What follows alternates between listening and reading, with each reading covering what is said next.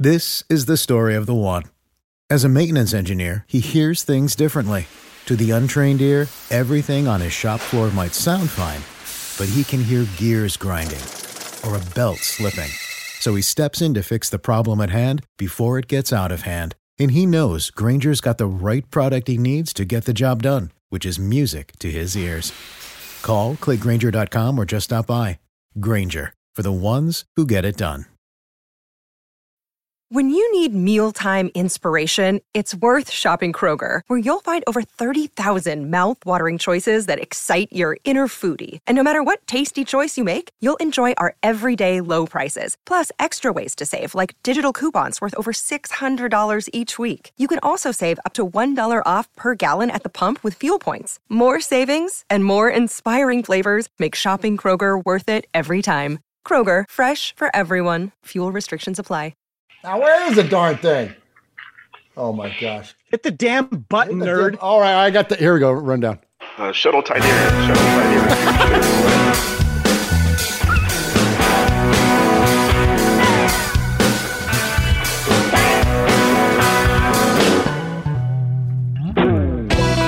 What is up, Raider Nation? Your buddy Murph back once again for... No, I'm not back once again. I'm here for the first time ever for our Star Wars Super Bowl protest show. That's right, the Raiders Fan Radio, the Murph's Fan Cave, Star Wars Super Bowl protest show, because we as Raider fans feel so disgusted about this matchup. We have, of course, Tom Brady, who none of us like, leading the Buccaneers, who none of us like, matching up against Patrick Mahomes, Andy Reid, and that Chiefs team. I didn't even like saying the name.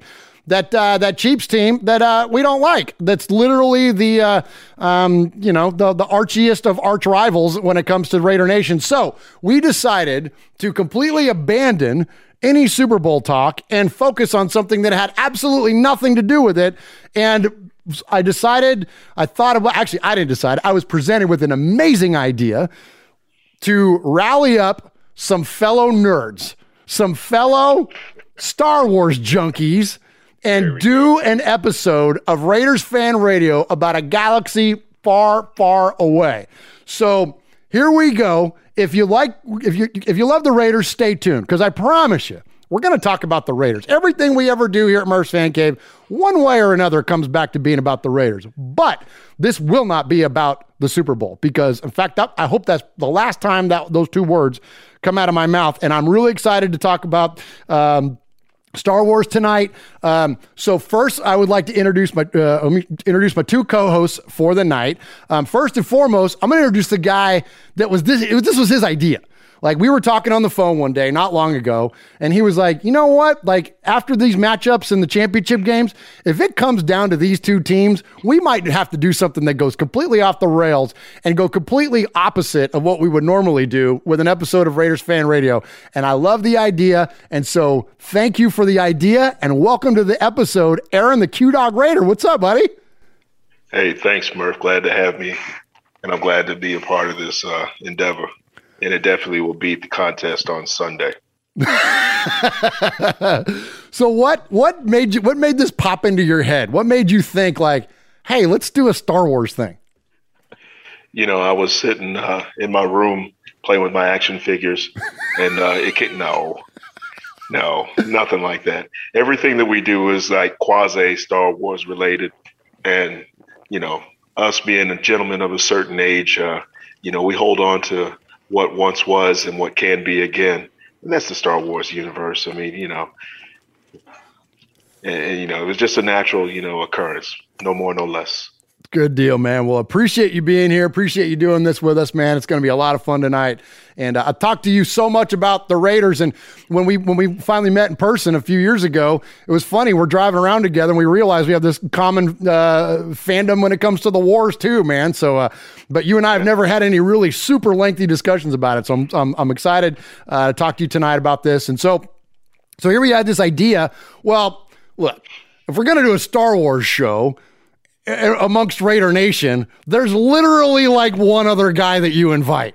Like, he is the epitome of the combination of the Raiders and of Star Wars.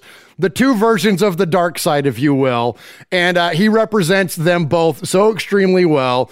He himself is a super fan. He was the Mandalorian before people knew what the Mandalorian was. This guy would show up at Raider games in his Mandalorian thing, and they'd go, hey, look, it's Raider Boba Fett. And only nerds like me and Aaron are going, nah, he's Jango at best, if not just a straight up Mandalorian, right? And so anyways, so there was only one other name to join on the panel tonight. He is the owner, proprietor, and often contributor, the hardest working man in the podcast business. I can't believe this guy's got any time to breathe, nor at least or show up on our show once in a while, because he does so many. Anyways, without further ado, welcome Kevin, the Raider Nerd. What's up, Kevin? What is up? I'm ready. He's Toys to play. I got my Darksaber here. Yeah, you do. That thing is awesome, man. One of the coolest weapons in Star Wars. I know. I'm happy to be here, and I always make time for Raider Fans Radio. But regarding that other big game, I got a prediction. I think we're going to have probably someone, maybe a couple of guys that are familiar with film, and give their own little reaction to Super Bowl 2021 and quick impression. Okay. Hated it. I got one for you. All right. What's your prediction, Clubber? Bane. Love it, man. Thank you for having me on this. I'm excited about this. Absolutely, man. This is going to be a good time. So, obviously we're all huge Raider fans. Clearly, look at the video here. All three of us representing the Raiders, because that's our default, man. But we're fans, and fans of a lot of different things. And one of the reasons I chose to call my place here the Fan Cave was because it's not just a bunch of Raider stuff. And that was actually one of the things that both you guys have visited the cave here in person. And it's like immediately one of the first things we started talking about was Star Wars. And it was like, and so again, Kevin, it's easy I knew he was a Star Wars fan because the first time I met him, he was dressed up like a Mandalorian. But Aaron, I didn't realize he was a big Star Wars fan until we started getting to know each other outside of the Raiders. So anyways, it's going to be a lot of fun tonight. And again, we're going to talk about the Raiders here towards the end. So, and we're going to, of course, it'll just find its way into conversation anyways. But let's get started here. So kind of kick this whole thing off.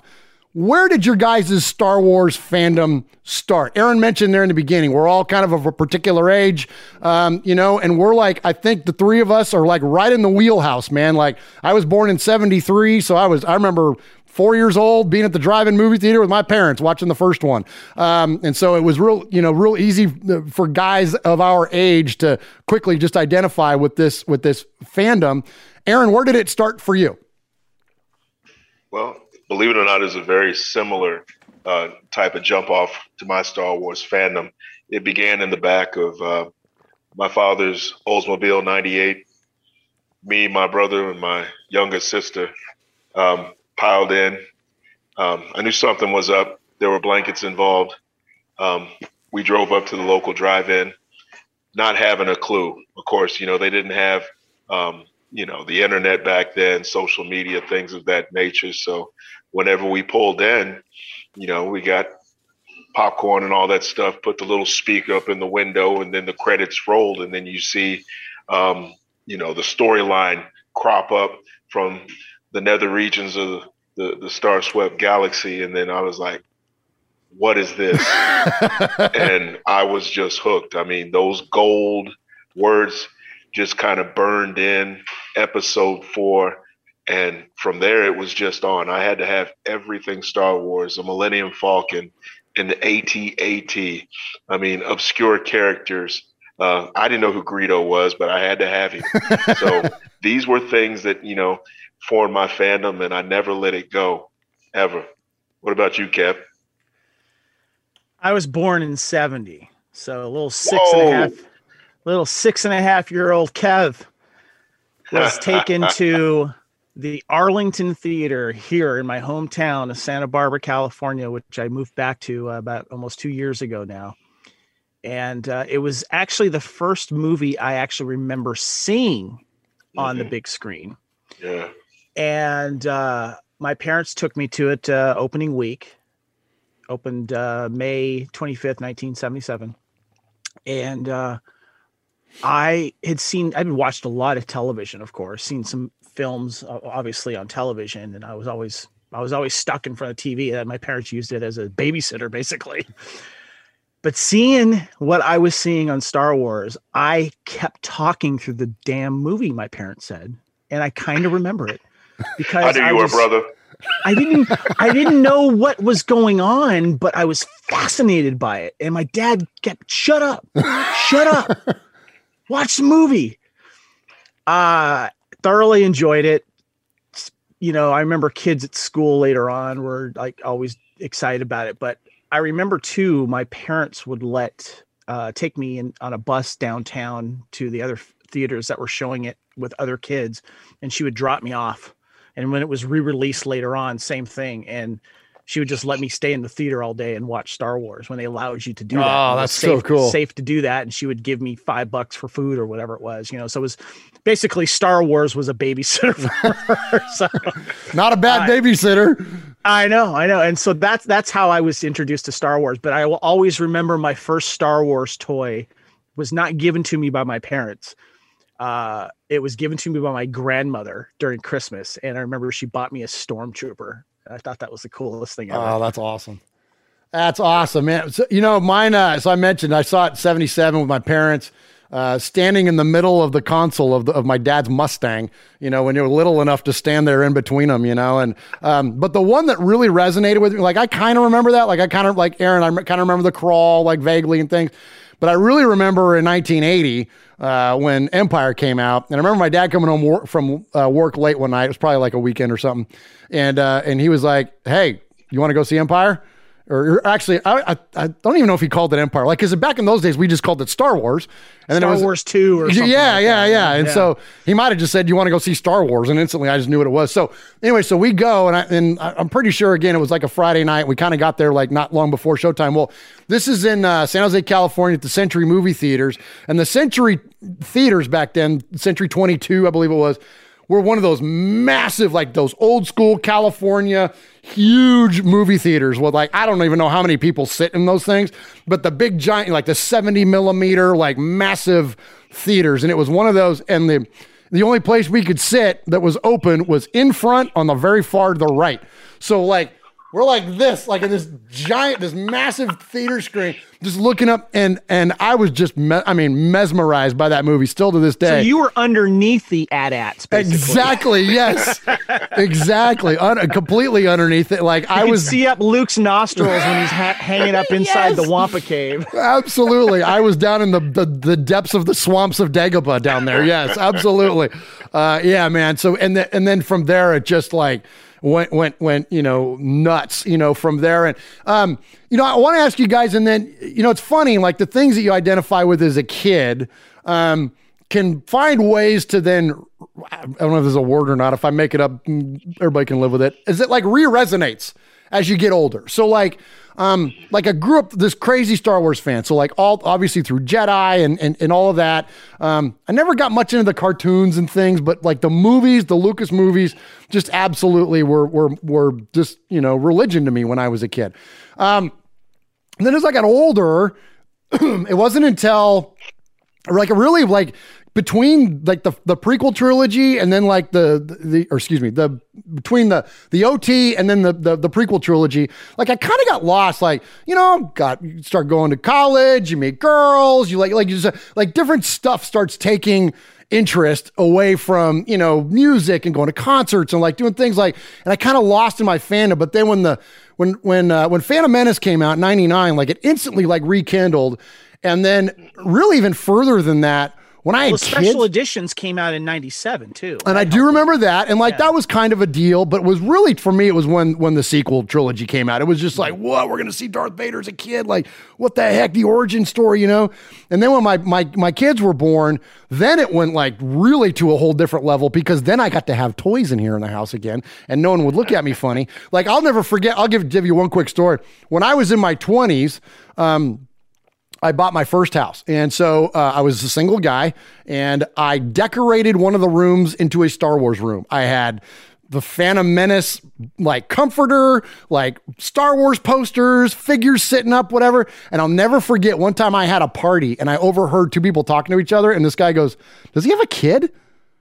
He was like, no, why? And he goes, because he's got a Star Wars room in there. It's all done up. And like, I'm like, you know what I mean? And like, but like, anyways, but then when I had kids, Star Wars shamed, bro. Mind big time, right? But then when I had kids, it was like, and then that was like, my boys were born in the early 2000s, and like that's when everything was really ramping up, man. You're talking about, getting into the Revenge of the Sith, and then all the games that were coming out, but like, so my fandom has gone through it's gone through different waves, stayed pretty steady. Like I've never not been a Star Wars fan, but it's definitely had peaks at times, throughout the years. What about you guys, Kevin? Let's start with you on that one. Where's your fandom kind of gone since those days when you saw it very first time?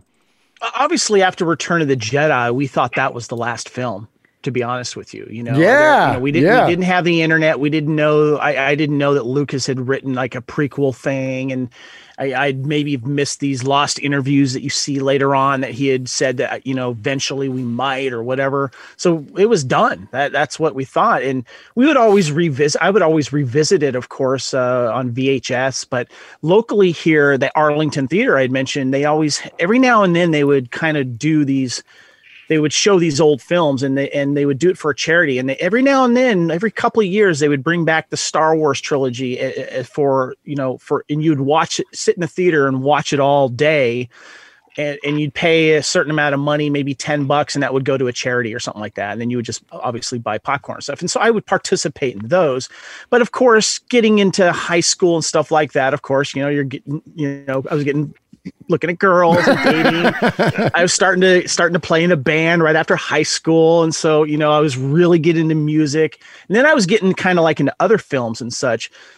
And it wasn't until shortly before the announcement that they were going to, redo the original films and release them for a limited time in 97 with the special editions. Timothy Zahn wrote the sequel trilogy, Heir to the Empire. I didn't catch it right away, but I ended up getting it on audio cassette and started listening to it. And then I revisited it soon after that. And so my interest did wane for a while, but it was that whole, I guess, re-release of the original trilogy that really sucked me back into it, because I wanted to see these on the big screen again. I was hungry for that. But also I wanted to see what they were going to do different with it, and seeing it with some people that had never seen it on the big screen before too. And I remember there was like an exclusive Jedi Luke action figure that if you went on opening night for the Return of the Jedi special edition, that got us back in the theater again. And so then it kind of started again, but then it really started to hit full force in 95, 96 before those special editions as well, because I was playing the Star Wars collectible card game that was released by a company called Decipher. And I started playing the game. That got me more into it. The company started doing a championship circuit in 96. And I won a regional in Vegas and won an all expense paid trip to Vail, Colorado for their first World Finals, where I placed 4th overall out of like 40 other guys from around the world that they flew to Vail, Colorado, of all places. Then eventually I started volunteering for the company. And then in January of 99, I got hired by the company that was based out of Virginia, moved to Virginia across the country, left California for the first time. And I was their traveling salesman promoting Star Wars and this new Episode 1 game.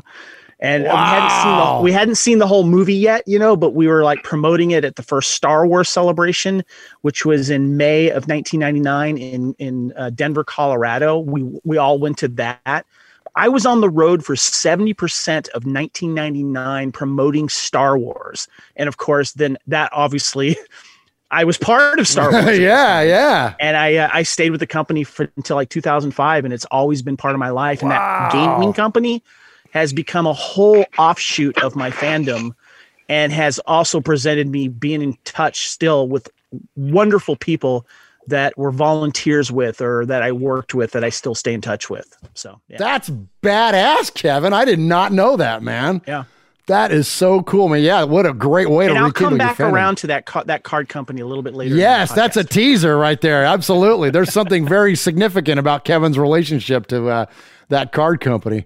Aaron, well, how about you, man? How's your fandom evolved over the years since you were in, what was it, a Buick, a 77 Buick that you were in when you watched the crawl? No. It wasn't even that fabulous. It was an Olds 98. Oh, an Olds 98. Okay. Mostly 70 something. It was gold. Mistakes were made. But anyhow, what about Kevin? I mean, what a story. I mean, if we don't do anything else, just Kevin's backstory with his lineage and, just hands-on with the franchise. I mean, I didn't know anything about that. So I'm going to go ahead and give you your roses while you're here, bruh. Much respect to you. Thank you, man. I mean, I'm coming on the stage after Elvis. I mean, what do I have to do to put up? I mean, he mentioned Timothy Zahn. I mean, he's one of my favorite authors. I mean, that's what kept me kindled whenever I got out of college. I read the trilogy, Heir to the Empire. I think, what was the last one? Dark Fleet. And then the third installment, I think, was Last Command. And I want to talk more about Grand Admiral Thrawn later, but he is the baddest man never to be brought to the silver screen or even behind the scenes. I mean, yeah, he was in Rebels, and I appreciated him, in his role. But you will see him in live action. You will see him in live action, I'm sure. Hey, I'm titillating. Thank you, bro. You're a good man for that. I like that. Your fandom might spike to a whole new level again, Aaron, if you finally get to see him on the Kevin brings it out of us, doesn't he? He sure does. Okay, well, he's too modest. We won't go totally off the rails yet because we're going to talk about this show later, but is that a Mandalorian thing, Kevin, you think we're going to see, or is that another one of these announced shows we're going to see the Grand Admiral show up? Well, it was mentioned in that Ahsoka episode of Mandalorian. So with Ahsoka getting her own series, there you go. Okay, she will have a reason to. So yeah. Okay, I got you. Hey, and by the way, anybody listening right now, spoiler alert. If you haven't seen all of The Mandalorian, turn us off now. If you haven't seen what's going on, if the idea that one of the greatest Star Wars characters ever has been resurrected and redeemed because after Rian Johnson pooped on him in The Last Jedi, if you don't know about any of that, then turn us off. Because we're going to talk about total Jar Jar on that. You pulled up on it. What's worth going for, man? Oh my God! Yeah. Oh my, nice, Kevin. Oh my gosh, that's awesome. That's my own Darth Jar Jar figure right there. There you go. But yeah, man, seriously, we're going to talk about all things spoiler for every series, any little bit of news. We're going to nothing's off limits tonight. So if you're sensitive to that. I won't tell you what happened in WandaVision last night, but we will talk about a lot of Star Wars. Okay, so we've Star Wars has evolved so much over the years, right? We've gone through the entire, the Lucasian version of Star Wars, and then now we're in this completely new version of Star Wars under Disney. Of those, we'll call them the saga movies, right? The Star Wars or the Skywalker saga movies. Even though Lucas wasn't responsible for the last three, where do you guys kind of come out on it? It's really tough to pick. These are kind of like Sophie's choices. I look at it I have least favorites. I don't have any that I don't like. Last Jedi, but I do have some that aren't my favorites, and the only reason I even poke fun at that movie is because I just don't think it has the spirit of Star Wars. I think that Rian Johnson's a fine filmmaker. I just don't think he's a fine Star Wars filmmaker, and I think that unfortunately he put J.J. Abrams in a corner when it came to Rise of Skywalker, and J.J. had to go fix a whole bunch of stuff because I think Force Awakens is great. But anyways, all that said, if I had to pick my top three, it's hard for me to not just go 4, 5, and 6. It's hard. Being of an age that I am, it's hard for me to not just pick those. But it's almost the default answer nowadays from Star Wars fans. But it's Empire. But it hasn't always been Empire is my favorite. My favorite used to always be just Star Wars Episode 4, A New Hope. Before they even called it Episode 4, A New Hope, it was just Star Wars. That was my favorite. Because we were kind of confused as kids, as I'm sure you guys felt this, by that whole Luke, I'm your father, Obi-Wan never told you, like all that stuff. Like that was like, we were like, what? Like what? No way, man. Like I remember being a kid being like, Dad, is he lying? Like, what is that all about? Like, so there was a lot of confusion. Like it wasn't my favorite. I'm like, who's this little green dude? And he's like, what? Like, you know what I mean? Like there was a lot of, it wasn't until I got older and then can appreciate do or do not, there is no try. You can appreciate like that, those kinds of moments, you know, like for me, like, so as a little kid, like I thought Lando was cool, but when I got older, I thought he was really cool because I could know what he was doing when he was talking to Princess Leia. Like you start to take a different like viewpoint of this kind of stuff. Right. So it's hard for me not to just pick those three, but Empire's always going to be, from this point forward, going to be my favorite. I would pick A New Hope would be number 2 to me. And then I got to go Revenge of the Sith, I think is my third favorite. And, you know, I know that there's some issues with those prequel trilogies. I get it. They're not perfect movies. There are a few that are, but there's Star Wars to me is like when it has moments, like when you have a good, whether it's character, whether it's action, whether it's whatever, there are moments that lift you up. And Revenge of the Sith, even though it's sad, like it's like, whoa, like, you know, you were the chosen one. Like that whole, like that's big emotion, man. Like that pulls something out of you.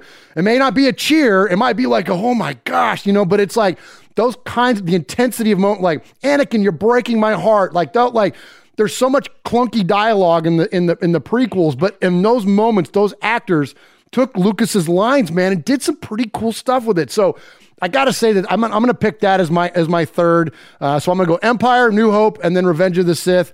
Aaron, what say you? What's your top 3 of the Skywalker movies? I'll take your top 3 and I'll just invert 2 and 3. I really did like Revenge of the Sith, and I'll put that behind Empire. I just like the darker movies out of the original trilogy, prequel and sequel. The darker the movie, it just resonated with me. What about you, Kev? You know, it's funny. For the longest time, Star Wars, not Star Wars A New Hope, was my favorite film. And just because of the impact that it had on me and the imagery and the music, it just, for the longest time. And I remember when you were talking, Murph, about how as you got older, the appreciation for Empire Strikes Back really started to resonate with you. You weren't alone in that, by the way, because I think that Empire is probably the majority of people's favorite film because of that reason. Because when Empire came out, it actually got kind of bad reviews. People thought it was too boring, or not boring. It was too, dark and stuff like that. And then when people saying, well, if it's a three act play, the second act is usually the darkest part, you know? And so as people kind of started to marinate that on a little bit more, Empire started rising towards the top of everyone's favorite. And I think it's probably, if you ask the majority of fans, that's the top movie for so many reasons, you know. Also introduced Boba Fett and, you know, the whole twist at the end and all that kind of stuff. For me, though, as I started getting older, with the original movie being my favorite, I started watching, there's certain things in Return of the Jedi that resonated with me more. First of all, Ewoks stopped bugging me. I was fine with them, especially when I started realizing that they eat people. They're angry little bastards, you know, so they may look cute, but they're not. They'll kick your ass and kill you and eat you. But it was all about Luke Skywalker for me, because he immediately came into that film as a badass. Yeah. That's what I wanted to see. He represented the hero that I grew up with. And he took control of everything. Every scene that he's in, he helped kind of take control of it. And that was his way on his hero's journey to becoming a Jedi. Plus also it has my favorite scene, which is the whole opening Jabba scene. I absolutely love that whole scene with the aliens, the pit, the Sarlacc pit, and Jabba and all the denizens and all that kind of stuff. But the end lightsaber fight scene with him and Darth Vader and the conversation that happens as you're cutting away, you're watching the battle in Endor and then watching, of course, the space battle. It's just wonderful filmmaking. Richard Marquand as a director did a great job. Good call out with the script and all that kind of stuff. And bringing the script to life, of course, with the script writers as well.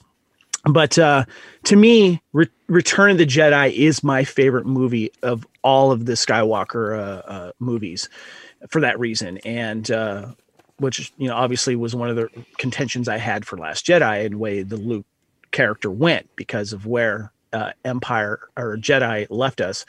At number 2 is Empire Strikes Back for all the reasons that most people say. It's and the visuals in that film and the romance with Leia and Han starting too. I'm a sucker for a good romance. Give me those a good corridor scenes. The dialogue in the corridor is some of the best, man. It's great. Oh yeah, and he was very scoundrel. He's just such a scoundrel as well, and that just proves the girls like the bad boys, which is why I always finish last. Anyway, so the third film is a recent film because I had so much fun watching it, and I love that it touched on the underworld, and it surprises a lot of people, but I love Solo. Absolutely love Solo. I do. And so right now that's currently my third favorite. I love the world that it touched on. I love the way Aaron, the actor that did Han Solo, you get a young Lando. Alden Ehrenreich. Alden Ehrenreich. Thank you. Yes. I love the fact that I got the 3 things I wanted. I got him rescuing Chewie, or Chewie rescuing him, if you want to look at it that way. I got the Kessel Run, and I got him winning the Falcon all in one movie. I loved it. And it was great to see see a little touch of the underworld, which was great with Darth Maul being part of that. Because if you watch the Clone Wars, that's where he was. Absolutely. So that's a good call out, man. I think that movie gets way better on repeat watches. The more I watch Solo, that's one of those ones that I'll throw on and just have in the background sometimes or whatever. Like it's a solid movie, man. I think it, unfortunately, from the production challenges that it had and the change in writers and directors and all that stuff that happened to it, it kind of got caught up and it got caught up in the wave, frankly, of, I hate to keep picking on Last Jedi, but whatever. Yeah. Deal with it, Raider Nation. But it did. It got caught up in the wake of that that wasn't a great movie. People weren't feeling great about Star Wars after that movie. I know there's people out there that love it, and God bless them. I'm not here to tell you how to be a fan, but I think it had a negative impact on Solo for sure. I think that movie would be received much differently if it wasn't for that effect of that movie. All right. So I want to note something real quick before we get into standalone films, which I'm glad you just mentioned there, Kevin. Something unique about a link. Here you go, Raider fan. A link between the Raiders and Star Wars. 1977, A New Hope. Guess who won the Super Bowl? 1980, Empire Strikes Back. Guess who won the Super Bowl in the 1980 season? Return of the Jedi, 1983. Guess who won the Super Bowl in the 1983 season? I'm just saying, man, when great movies come out, we win championships. In 2002, when we got Attack of the Clones, we got our ass kicked by the Buccaneers. So let's get a good one going here, and then maybe we can return to greatness. You know what I'm saying? So, all right. Kevin mentioned favorite standalone film. He mentioned Solo. For me, I'll save it because I don't want to steal any thunder here. For me, it's Rogue One. Aaron, how about you? What's your favorite standalone Star Wars movie? Yeah, I'd probably have to concur with you with Rogue One. I can watch that over and over and over, and I'll learn something new. And I just love the feeder tie-ins that they've got to Episode 4. Rogue One is so good. I love it, but Solo's still above it for me. My one big nitpick with Rogue One, and I'm sorry, it just, I love the Rogue One main cast. I love how they all had their individual thing. And I get that you call a squadron Rogue Squadron to celebrate them because they didn't survive. There was these reshoots with this film where it showed different scenes, stuff happening, 1 or 2 people surviving. I wanted one person from that Rogue One cast to survive to help kind of carry either the legend or the burden of surviving going forward. And I think it would have been a lot more interesting if someone, even if it was K2SO, that awesome droid, survived. Someone, Brody the pilot, someone survive, not just kill them all off. That is my biggest pet peeve with that film. But I love it. Don't get me wrong. But someone needed to survive.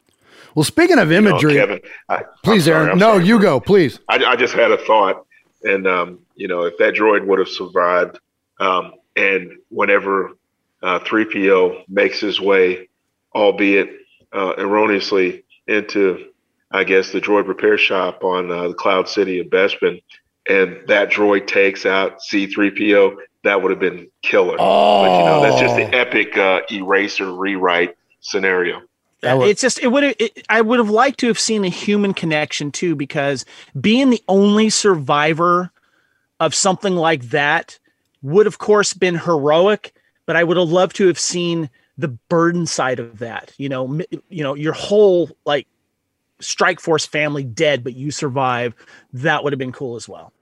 That's a good call up, but I got to admit though, I do kind of like the whole the party wipe. I kind of like that though too, because like, why do we love Empire? Why do we love Revenge of the Sith? Is that it ends on a down note, and the movie ends on a down note, man. Like, they have a nice moment where Cassian and Jyn Erso embrace there, but it's like they all dying. Like, and so, I think that there's a depth to it that or a gravity that comes along with that I think that really that gives it a lot more seriousness to it, that it's not just like, oh, our heroes survived, so, but I do get the point of what you're saying, and that I hadn't thought about that, and that's very interesting. Visually, that movie is stunning.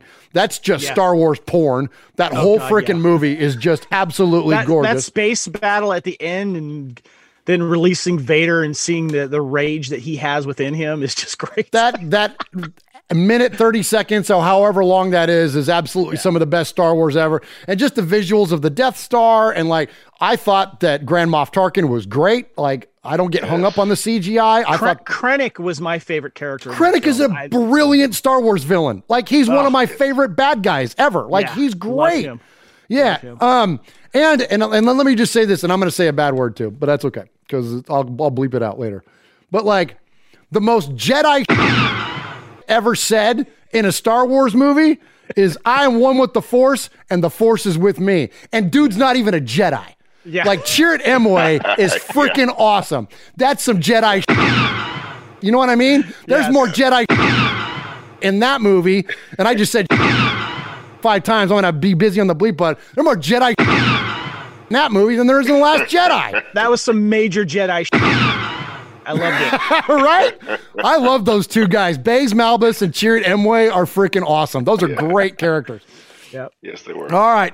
Okay. So here I am taking a dump on Last Jedi. There are some moments in that movie. I think that the part of that movie that just challenged my fandom most was the altering of the character of Luke Skywalker. I get giving him depth. I understand the idea of making him more of a hermit. I understand the questioning of faith, the skepticism of his doctrine or whatever. Like, we all go through things like that. If you're religious in any sense, you have moments where you have to, or maybe call it a weakness or a struggle or whatever. Like, I get that idea, but the way that he just completely abandoned all that stuff, and I just think back to the prequel trilogy where Obi-Wan is saying to Anakin, "This lightsaber is your life." And then with the beginning of Return of the Jedi, or of Last Jedi, we get the flippant lightsaber toss over his shoulder. I'm like, oh, wait a minute. No. Like, that's not Star Wars, And so, so I think that unfortunately that movie happened. And then, as I mentioned earlier, JJ had to kind of pick up the pieces, and we ended up with this whole kind of jumping around, scattered thing. Fun movie. So I think it's a fine movie to watch, but it just didn't have the depth of a Star Wars movie to me. Where all that said, I love Force Awakens. I think Force Awakens is fantastic. Yeah. I think some of the concepts that are delivered and opened up, and we're given a lot of information, and we're leaving with more questions. That's what when Star Wars is firing on all cylinders, it's answering a question or giving you a scenario and then making you wonder about all this other stuff. Is Finn a Jedi? Who's right? Is she a Kenobi? Look at the way she scales up the side of the thing. She might be a Kenobi, right? All these, it leaves you with all these wonderful questions, these things about Kylo, oh my gosh, is he going to be in a mask now? He got, completely damaged at the end of the movie. What's he going to look like in the next one?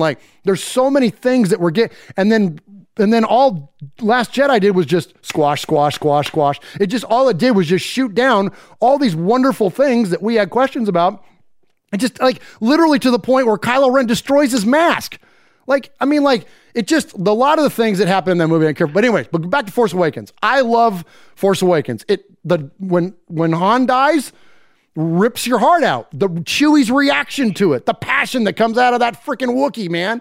It's fun. That's a great movie. So I love that movie. The other two, I obviously have questions about, but all that said, I was really glad to see Star Wars come back. Heck, I'm wearing a freaking, that right there.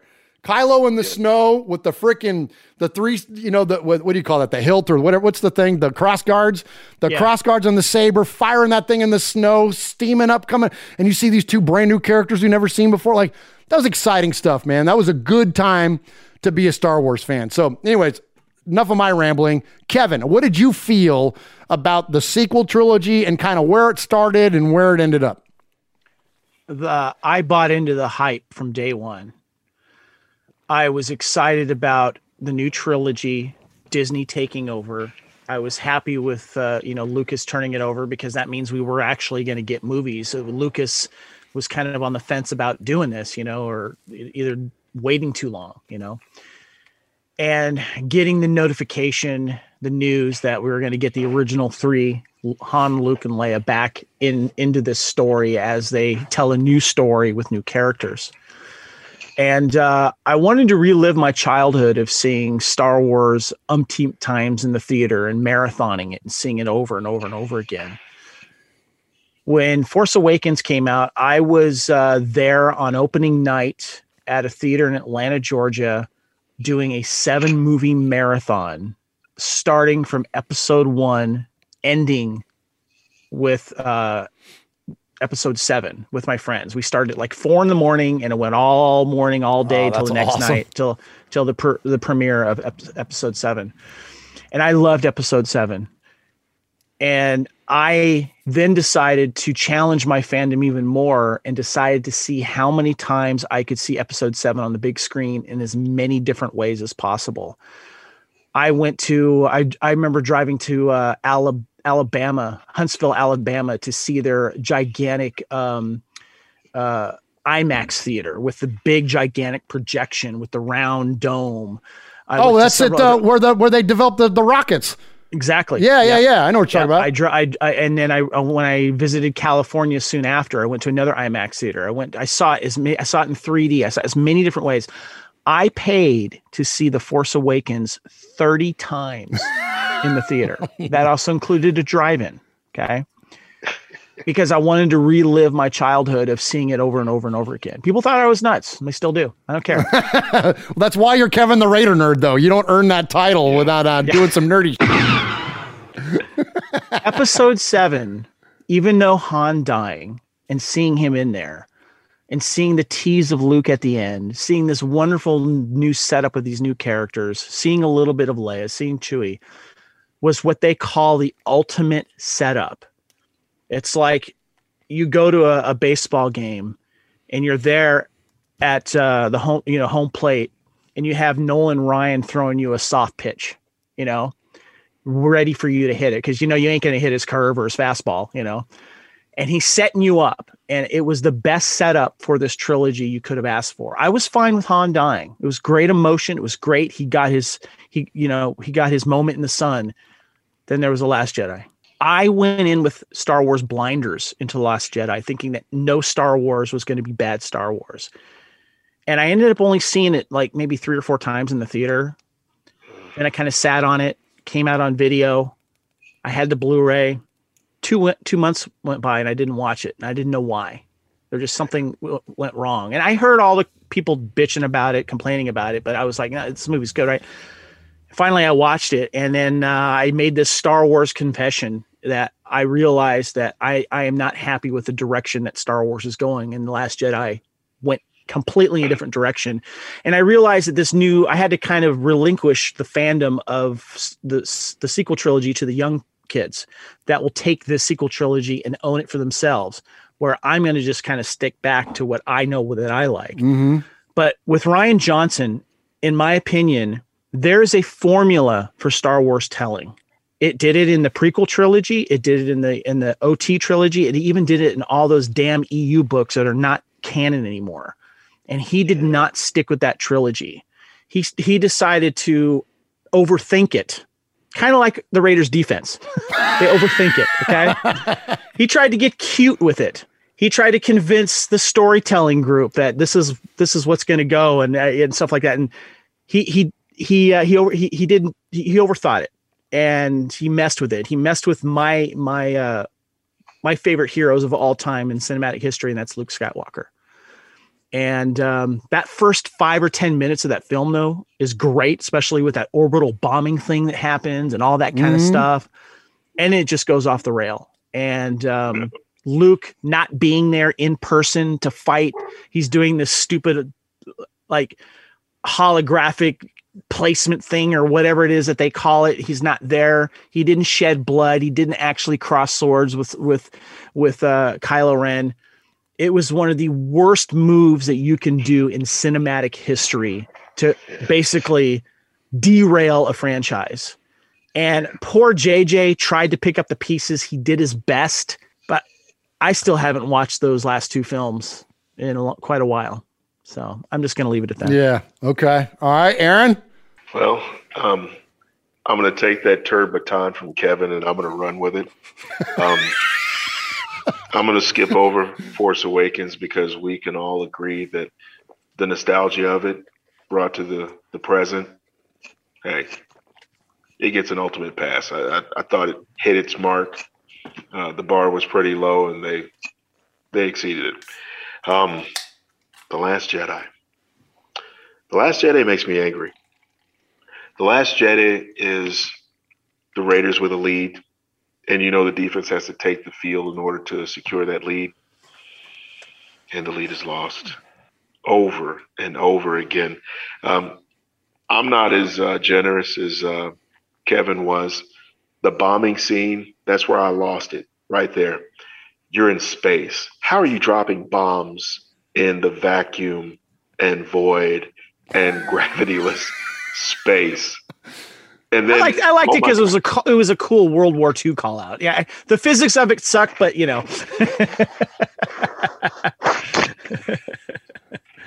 Follow that up with far, far away. A World War II reference doesn't work, bruh. It doesn't. And then they follow that up with a your mama joke. Not a long time ago, but a long, long time ago. And then, you got the hot Asian sister, and then you have the not so hot Asian sister, and you got the bombs. And if you really want to go, uber sensitive, having Asians in a bombing scene in a war movie may not be the best. Oh, man. Why didn't the hot Asian sister live? That would have been cool. Oh, she's the one who died on the frigate, the bombing frigate. Yeah, she didn't make it. Yeah, I know that. I was wondering why she didn't. Why would it be her and not, yeah. That's insensitive, Kevin. Yeah, I'm sorry. I expected so much less out of you, Murph. No, but to get back to my low-key rant, there was virtually nothing. And I watched this movie. Unlike Kevin, I did go in theater whenever it first came out. I went opening night. I was up in West Virginia. Raider Ramon, the Meme King, can probably attest to this. It's desolate. It's like being on Tatooine, except it's got hills and greenery. And there was nothing more to do. My family, of course, they were in Texas. I was on assignment up there for a couple of years. And so I went to the theater on a Friday on opening night. And I literally had the nerve, the gumption to get up and walk out of that film. And I've been waiting for that movie for 2 years. It was horrible. Are we talking about Last Jedi or Force Awakens? No, Last Jedi. No, Last Jedi. Yeah. Last Jedi. Okay. Gotcha. Yeah. Last Jedi. Like I said, I gave it a pass, but it was just choppy, incoherent. The characters you didn't care about. They could have done so much with Finn. They could have done so much with Phasma. Amen. 2 characters that obviously could have had great storylines. Then you try to shoehorn a romance with Finn, and I don't know what it is about Disney. They didn't want the black guy, having the romance, with Rey, so they steered him towards and I forget what what was her name? Rose Tico. Why is she Rose? so many bad puns in this movie that they just ran with, and it was just unexcusable. Then you're in space, but you're having a slow speed chase. I don't know if it was shades of OJ and the Bronco, but you've got the entire Dreadnought fleet chasing this Carillion cruiser at low speed, and they're running out of fuel. Do you believe that? Okay, I get that fuel cells. I mean, there has been, some storylines about that in the Rebels and stuff like that, but they're running out of fuel. So what does Hodo do? She hangs the Yui. This is me working the wheel on the 98, bruh. And she jumps to light. She literally has a suicide knob on hers. Yeah, no doubt. It had glitter on it. And she's working the suicide knob. And then, before that, Leia blasted out of the command post, and then she does She's this Mary number Poppins, to y'all. fly back into the cockpit. Murph's gonna have to keep from fogging his glasses up. That was ridiculous. There were so many ridiculous things, and not to mention, the crimes that they made against the character Luke Skywalker. He is the chosen one. I don't care about his dad. Luke is the chosen one by the storyline you follow. He is the strongest Jedi that ever was, and they made him go out with a whimper. Why did you waste 7 other films to make him go out with a whimper in the It's like he punched his ticket, I'm like, come on. Yeah, too much of that monkey milk that he was having from the sea monkey. Oh my gosh! Maybe that weakened his his mojo. I don't know. That was brutal, man. What did you think about the milking scene there, Murph? I hated it. I thought it was completely stupid. And yes, my glasses are fogging up because I feel myself getting wound as you're hitting all these beats that happen in that movie. I'm just like, oh my God.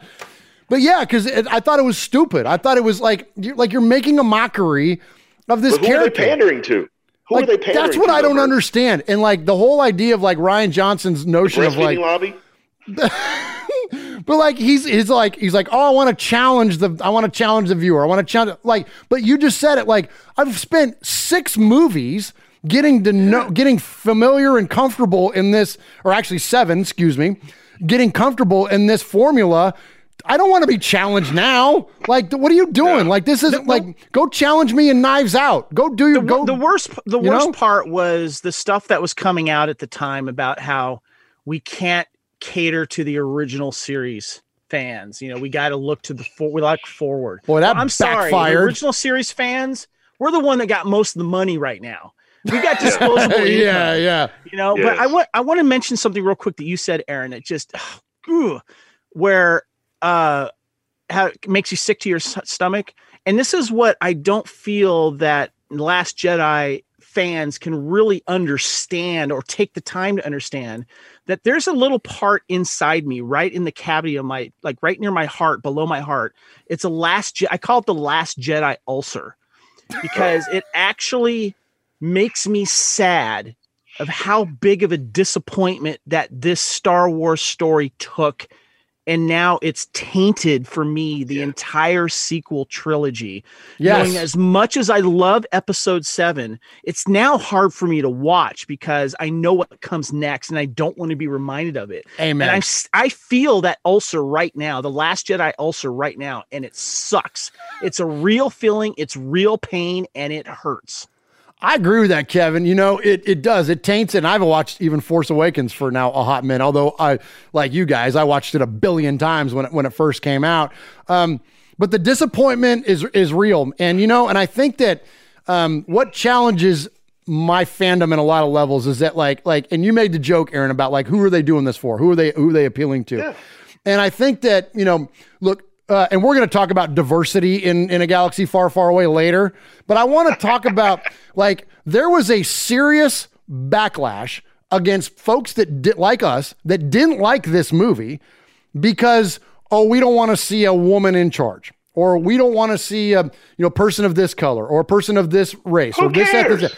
That's what that's what used to drive me crazy is that like, I don't have a problem with Kelly Marie Tran because she's Asian. I don't have a problem with John Boyega because he's a black guy. I have a problem because you didn't give him shit to do in this movie. They're rescuing racehorses. That's stupid. Like you have done nothing to further the plot of this movie. We had all these wonderful questions about Finn and now you got him rescuing racehorses? That's stupid. That has nothing to do with the color of his skin. So don't try to like make it about like, oh, we have a problem. Oh, I don't like Admiral Holdo because a male-driven agenda or whatever. Yeah, or like, oh, Admiral Holdo, like we don't want to see a woman in charge. No, because she was freaking screaming at a guy that we like in Poe Dameron and wasn't like, tell me why she wouldn't share her plan with him. Why? What story does it make sense? And like what point with those characters does it make any kind of sense to not share with like the guy that just freaking saved you from like, it's insane to me. To put it simple, Rian Johnson rewrote and overwrote these established characters from episode 7. Yeah, absolutely. Can I jump in real quick with a rebuttal? Absolutely. Murph, you posed an excellent question and a question that needs to be asked for demographical purposes. What did everybody have against Hodo? Why can't they get behind Rey, these strong female characters? Raise your hand if you have a Princess Leia action figure. I had one. Didn't care that she was a girl. Yep. I cared that she was badass. Now, who amongst us had a problem with Mon Mothma?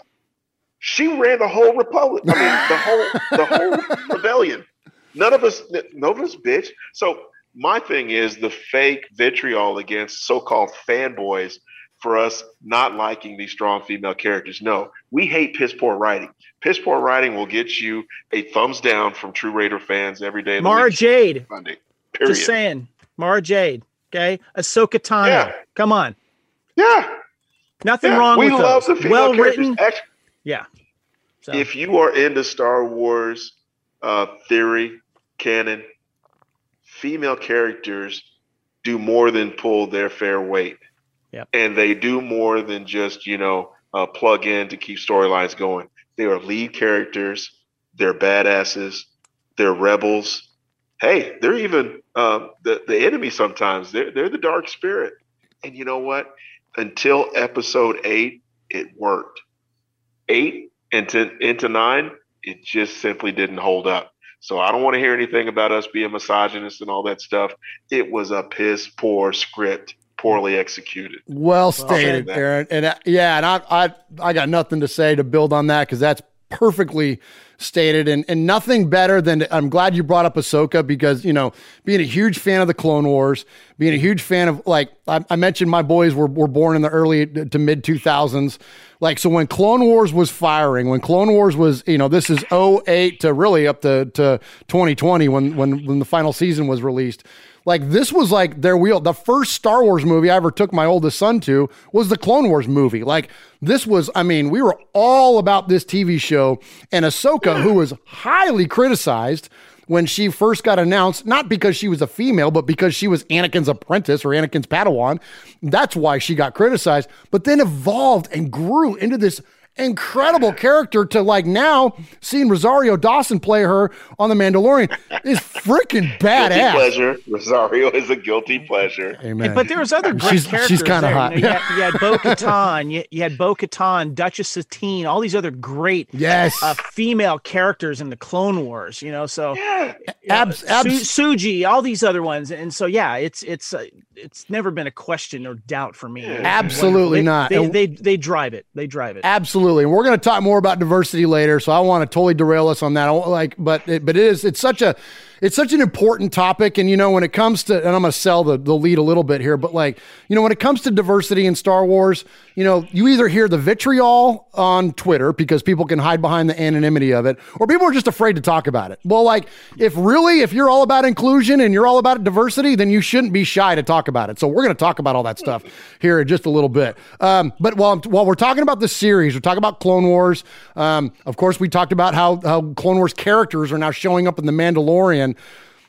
Guys, what's your favorite of the Star Wars series? So we had the Droid series, we had the Ewok series, of course, Clone Wars, we had that Resistance thing that came out on Disney Plus.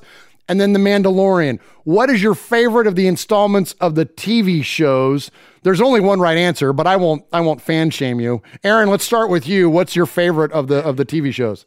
So I'm going to pick up on what you were laying down, and I'm not going to mention the series that's on Disney Plus. So I'll go with Star Wars Resistance. I like that. A lot of people like the Clone Wars animated series, but I like the Resistance because of the ties to Episode 3, The Last Padawan, and then of course I don't know why I'm drawing a blank. Is it Kanan Jarrus? Kanan Jarrus, yeah. Oh, I'm sorry, you're talking about Star Wars Rebels. Rebels. Yes, Rebels, yeah. Yes. Resistance was the one that... I yield to the gentleman from California because you're the man on this one. And that's my fault. And that's my fault because I read Resistance, not Rebels. You're right, Aaron, yes. And Rebels is... Because at first I was like, Resistance, that show kind of sucked. You're right, Rebels is badass, though. The one you're talking about, Aaron. Yes. Yeah. I'm a Thrawn guy anyway, so it had a lot of Thrawn in it. So, that was like, hooked me. What up with you, Kev? For the longest time, it was the Clone Wars. I really enjoyed Rebels too. I got to enjoy watching that with my daughter as well. But Mandalorian is my favorite because it is, first of all, live action, but it hits that era of the OT and then pays respect to the Clone Wars. Mm-hmm. Just the right chord. I mean, I could do a whole podcast. Actually, I have done a whole podcast on that. but you see my point. Mandalorian is just perfect in so many ways, and it is setting up so much stuff. I absolutely love The Mandalorian, and it has been a game changer when it comes to the Star Wars universe. But also, it's a huge reminder of how you write characters, how you develop them, and how you stay in the Star Wars formula and do it right. Absolutely. Well said, my friend. In 40 minutes or less, too. Yes. He didn't take 3 hours to do it. He did it in 40 minutes or right? less. And, and like the whole the whole notion of like, oh, it's fan service, or like, oh, they're just like, no, but see, there's a difference between like pandering and like actually like, representing what the core, what the root of this whole thing is. And I think that's what Mandalorian does. Giving us red meat. You're right. Giving us red meat. That's one thing. Absolutely. Luring us into the van with candy is another. Absolutely. And not to go back to it again, but hey, check it out. We got a Hispanic lead character. We have a black supporting character. We have a female supporting character. We have an Asian female supporting. Like, we have all these, like, freaking, all this diversity. The only white guy in it is Bill Burr. Like, and it's freaking genius, and no one's got a problem with it. Like, it's an amazing show. And like, and this last episode of this like, I'm not a crier. I'm not a crier at things. Like, every once in a while, I'll tear up around a movie maybe or something, but like, I don't like flat out cry. I'd watched it. I'd woke up in the morning, first thing in the morning, turn on the freaking Disney Plus to watch the last episode of Mandalorian because we're all wondering who's the Jedi going to be, or like, who's this? Is it going to be Ahsoka, or is it going to be like, we all just had this feeling that there was going to be a Jedi coming back. And when Luke's freaking X-Wing buzzed into the screen, I start tearing up. And then when he's marching through that freaking ship, taking fools out left and right, the tears are starting to roll. And then by the time and we see R2 and then the hood, I'm cursing at him. I'm like, you assholes. I'm like, I'm freaking like a weepy freaking like instant freaking Murph, like, it's stop so it. Cut it. Just stop. Cut it out. Doggone it. You're the Don. What? You did not cry. You didn't tear up. You didn't. You know what? Up. Don's cry. Your glasses were merely foggy, Murph. They were merely foggy. Listen, you were leaking tears of awesomeness. A little moist cloth. You dried them off, and you resumed your experience. It was absolutely. I can't let you cry, damn it. Look, I had a moment, man. So real to me, man. It's still real. 1983 Jedi comes out, and they took me. I was 10-year-old Murph, and I know this is it's not unique to me. Instantly, it snapped us back into that exact moment, and I think the emotion that it pulled out of us as Star Wars fans. And granted, we might be three of the nerdier Star Wars fans that there are, but even like my kids who are, huge Star Wars fans themselves and whatever, they're 14, almost 15 and 17, almost 18. Same thing. It drew the same emotion. And that's a testament to the quality of the show, the quality of the writing, a lot of the things that Aaron was talking about. Like what this show has finally done, and who knows where it's going to go, but is absolutely not short of amazing. It's brilliant what Jon Favreau and Dave Filoni have done. They have completely, and I think, redeemed the character of Luke Skywalker. And I got to imagine, Aaron, what do you think? That's a little bit of a dig at Rian Johnson, don't you think? Saw in episodes 8 and 9, throw that out, because what The Mandalorian has done with Filoni and Favreau is the new canon, period. Full stop. It's redeeming. It's correcting. And honestly, Kathleen Kennedy, she can get mad if she wants to, and I can't wait for her contract to expire. But Favreau is our savior. He's our Al Davis at this point. Period. I agree. Totally agree. He saved the franchise. Yep. Totally agree. Kevin, you got any final thoughts about standalones? I do want to actually, before I throw it to you, I'm going to steal thunder a little bit. I do want to compliment Clone Wars, and that's where Filoni came from. Filoni started with the Avatar Last Airbender show series, and then met George Lucas. And George Lucas brought him on, and effectively Filoni became Lucas's Padawan. And Filoni gets it. And Filoni did some absolutely amazing. We mentioned the character arc of Ahsoka Tano, but also like the friendship between Obi-Wan and Anakin that we always knew existed, but never saw on the silver screen. We got to watch that play out over 6 seasons. When we look at things like what was the one arc, Kevin, help me with this, the arc where they went to the Force planet, where they had the dad. Right, the one where Ahsoka died and then came back to life, yeah. Right, and there was the son and the daughter, and it's escaping me right now off the top of my head, but like the depth of like the Force and exploring the Force and like that was some like serious stuff there. So anyways, final thoughts on Star Wars series before we move on. I'm one of those guys that gets a little weepy at films and stuff like that. And there's things that'll trigger, whether it's that predictable moment in a romantic comedy or some bro flick, the two guys are doing what they need to do, or, seeing a brand new Raider uniform there on your favorite players right before they get dirty, that type of thing, I was bawling like a baby when Luke came out. More than you. I'll admit it. I don't care. I was wet. Boom. Done. Yeah. I couldn't stop. Middle fingers up to everybody. I cried. What? That's my mama, man. I cried. Mama. When Skywalker's my Star Wars mama. Just tear.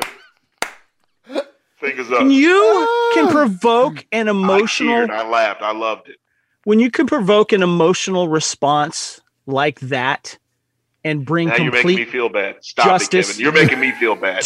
I don't mean to. I respect you. I respect you're you, just Capo. being real, man. I respect you, Capo.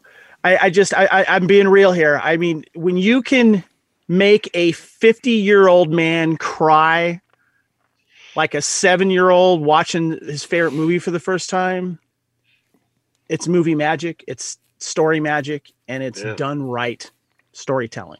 So I'm just going to leave it at that. All right. Real quick, by the way, you say you are a Grand Admiral Thrawn fan there, Q-Dog, right? One of the biggest. Just want to let you know, Timothy Zahn, who wrote that series and created him, he was invited to that card game company that I work with Timothy Zahn. Yeah. I've met him a few times. Great guy. Michigan State product, son of Chicago. He got to be put up in makeup. He got to portray a character that he wrote. The Talon Card character, because he created that character, and we dressed him up as Talon Card, and he is now on a Star Wars card, Timothy Zahn as Talon Card. So he got to kind of relive it, that whole coming to life thing of a character that he created.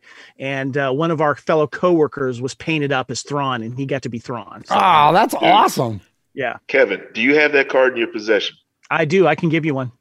No. I don't want you to give it to me. I'm not that dude. Can you hold it up at some point during this broadcast? Ooh, I have to search just at some point during the broadcast. Let's see if I can find it while we're doing this. Okay, all right, man. Yeah, good stuff, bro. That's awesome, man. So, so that trilogy I was trying to remember, that Force planet was Mortis. It was the Mortis trilogy. That's where they had the father and the son and the dark and the light and all that stuff. Like that was was super cool. Do you remember that? I read something about that today. You know, the son, who I guess embodies the dark side, the daughter embodies the light, and then the father who's kind of aloof. And then I forget the, I guess that powerful, like a Sith witch or whatever. She's like the most powerful Force conjurer. I forget what her name is, but she's got the really ragged teeth, almost like Venom. I think that's the tie-in. If you really walk that series out. Okay. And I know Kevin, I mean, he would definitely know. I'm trying to think because she's mortal, and the father, the daughter, the son, they're immortals. And I forget what planet they go to, but that was in Clone Wars, and that actually is canon. Yeah, that was. But I forget what the character is. Who is the, I guess, the antithesis of those three characters? Because she plays the mother, but she's mortal, and her biggest fear was that the father, the daughter, the son would leave her, and ultimately, when she became powerful, when she was exposed to, there was some like essence of the Force that you bathe in, and she did that. And since she was not immortal, it did something to her. And then she became powerful and chased off. And then she became like the antithesis of Luke whenever Luke became the Grand Master. Can you plug in those gaps? Wow, man. Aaron's running deep on me on this one. Was that all that? Bro, you think I'm deep? I'm just scratching, Kevin's surface because I think he knows I missed the first part of that. Okay, was that in Clone Wars? Was all that in Clone Wars, Capo? Yeah. You mentioned in episode 1 of the Clone Wars, whenever they go off-world to this planet and they encounter, and Ahsoka dies. That's the Mortis trilogy. That's where they see see Qui-Gon and the daughter sees Qui-Gon in the cave. The Sith. Yeah. The daughter is the light side, and the father is like the originator. But you walk that out into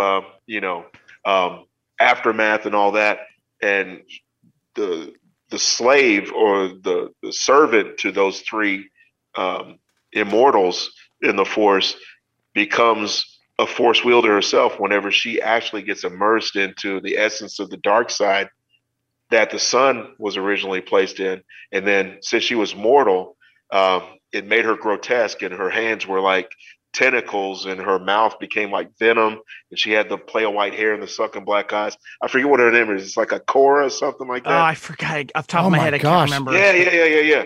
But Kevin knows what I'm talking about. Yes, you got to go way down the rabbit hole. And eventually she becomes Abeloth, Grandmaster Skywalker's antithesis, and he can't defeat her on her own because whatever secrets that the original immortal Force wielders had, she possessed. And I guess the Lightsiders and whatever Sith were around her, Sith adjacent, had to combine forces with Luke in order to defeat her. I forget what her name is. Abeloth. I just found it. You nailed it, Aaron. Yes, that's her. I'm very proud of you. In season 4, possibly, Kevin. In season 4 there's the Mandalorian. Is that her? That's her. Yep. That's her. She needs to wipe her mouth. But I see her becoming part of Mandalorian in season 4, possibly. That's a deep cut, man. Wow, that is, man. That's a deep cut, man. You said Kevin the Raider Nerd was going to be on this podcast. I couldn't just come with a cup of bourbon and think it was going to be good. By the way, I wanted to show you Grand Admiral Thrawn card you were asking for. Yes. Look at that. That is awesome. Yep. That is awesome. That's my former coworker, Sandy Weibel there. He's dressed up as Grand Admiral Thrawn. And by the way, here is Talon Card character that was in that trilogy, and that is the actual author, Timothy Zahn, dressed up as Talon Card. Cool. Yep. Now, Kevin, since we're deep diving, and I don't know if this is part of what we needed to talk about tonight, but could you please explain for the layman in Raider Nation who the hell Grand Admiral Thrawn is? Grand Admiral Thrawn was the leader that was left over to oversee the remnants of the Empire after the Emperor died and the Death Star 2 was destroyed. And not Hux. Yes, that's Thrawn. right. And this was part of the Heir to the Empire that was considered and in my opinion, still the trilogy after the OT trilogy. But he was a very calculating villain. He loved to learn about his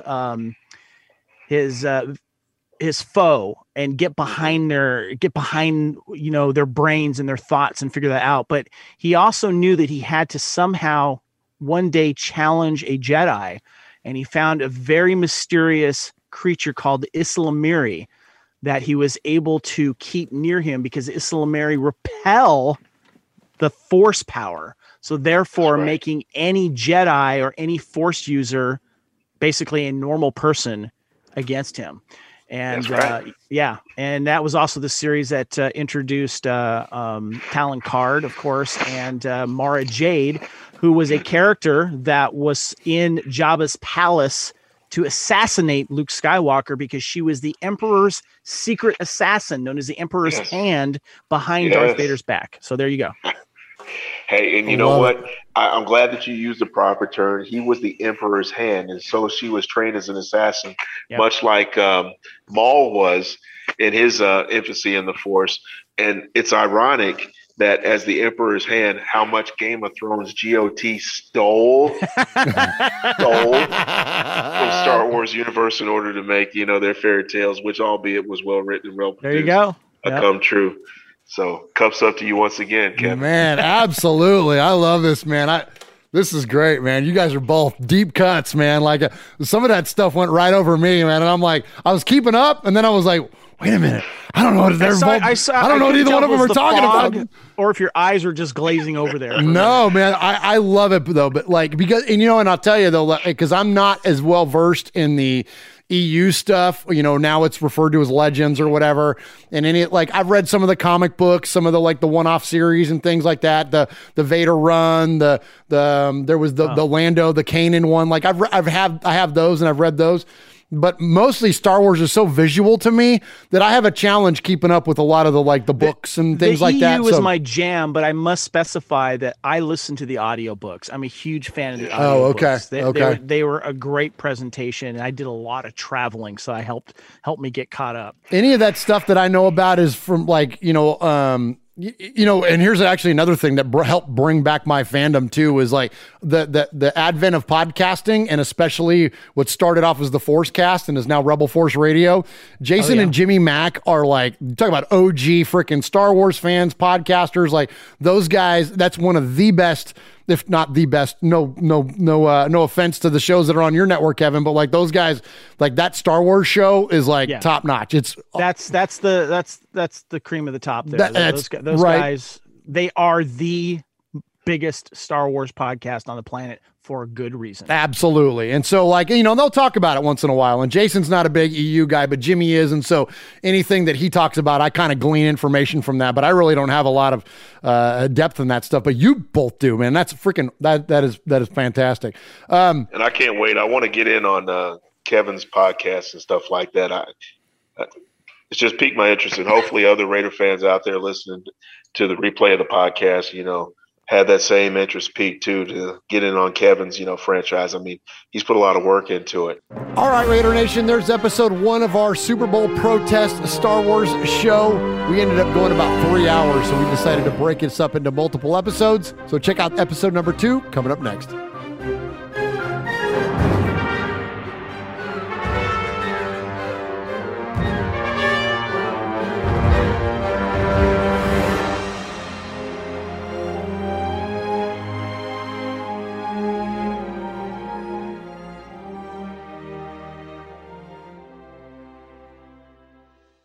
This is the story of the one.